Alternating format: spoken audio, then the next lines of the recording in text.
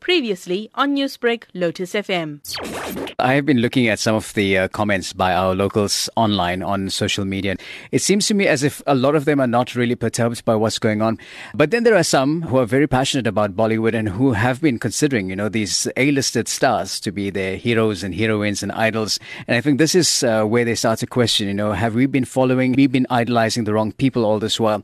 Now that the NCB is probing and investigating the matter and they're calling in certain A-listed stars, I would like to hear where the investigation goes from here in order for me personally, number one, to make up my mind about these Bollywood stars and whether they've been doing the right thing or wrong thing or whatever else. Because it seems as if a lot of news and reporting has been diluted when it comes out of India and Bollywood these days.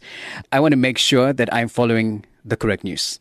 Now, following the correct news, do you think the investigation into this matter will actually taint the Bollywood industry? It has to a certain extent, only purely because there's so much that's popping out of Bollywood these days, and there's a lot of negative reporting about things like nepotism and, the Bollywood gangism. Now there's the drug issue, and, there's certain people who are allegedly involved in, Disha Salian or Sushant Singh Rajput's murder or suicide or whichever. So nobody knows in which way to go right now, but I think a lot of people have sort of, become a lot more awake in their opinion about Bollywood. And with regards to tainting the industry, I think that this happens in many industries around the world, entertainment industries. So now that this is being exposed from Bollywood, who knows? Maybe there are other movie industries that will get exposed too. Because basically, I think we should not be following industries or personalities who have such bad ethos in their personal space. Now, considering that Bollywood is one of the biggest money-making machine in the world, do you think they'll be able to survive this sort of investigation?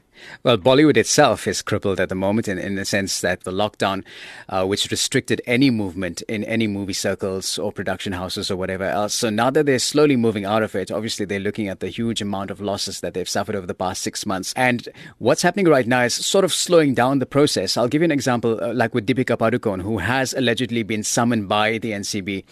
She had to call short a movie shoot in Goa. This now stalls that movie production. And in the interim, there are a lot of other stars who are being named, a lot of stars who are being shamed, a lot of stars who are pulling away from the social circle at the moment. So we don't know how active they're going to be, how soon they're going to be jumping back into movie productions or whatever else. So a lot of these things are going to be stalled. In the long run, 2020 is going to be a very black year for the movie industry because there seems to be no positive movement. I don't think we're going to have too many movies releasing now from now till December, and those that will be released online, meaning that there's restricted income for the movie producers and return of investment will be restricted as well. Newsbreak, Lotus FM, powered by SABC News.